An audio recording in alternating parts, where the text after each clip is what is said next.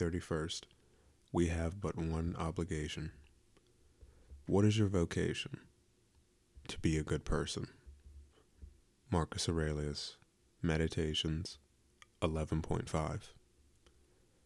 The Stoics believed, above all else, that our job on this earth is to be a good human being. It is a basic duty, yet we are experts at coming up with excuses for avoiding it. To quote Belichick again, do your job.